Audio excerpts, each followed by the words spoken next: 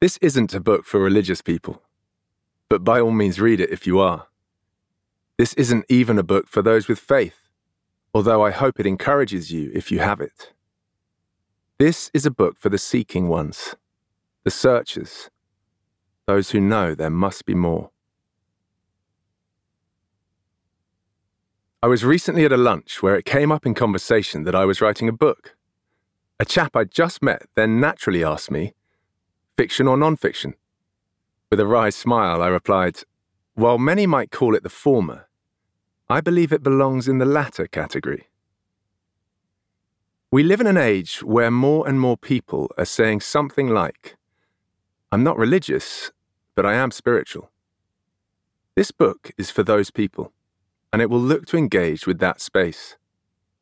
It seeks to make the invisible visible, the spiritual physical, putting flesh on the bones of that idea.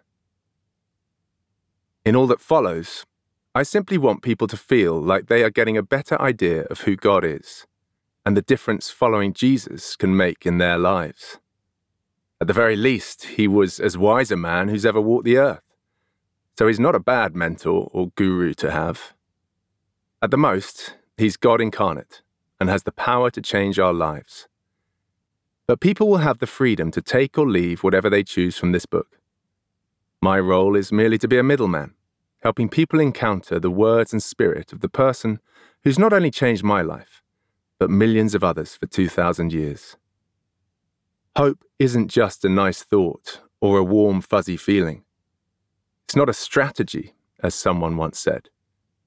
Where true, hope is genuinely life-changing, and nothing can compare with it. So I invite you to come on a journey of heart and soul. Open yourself to what might be.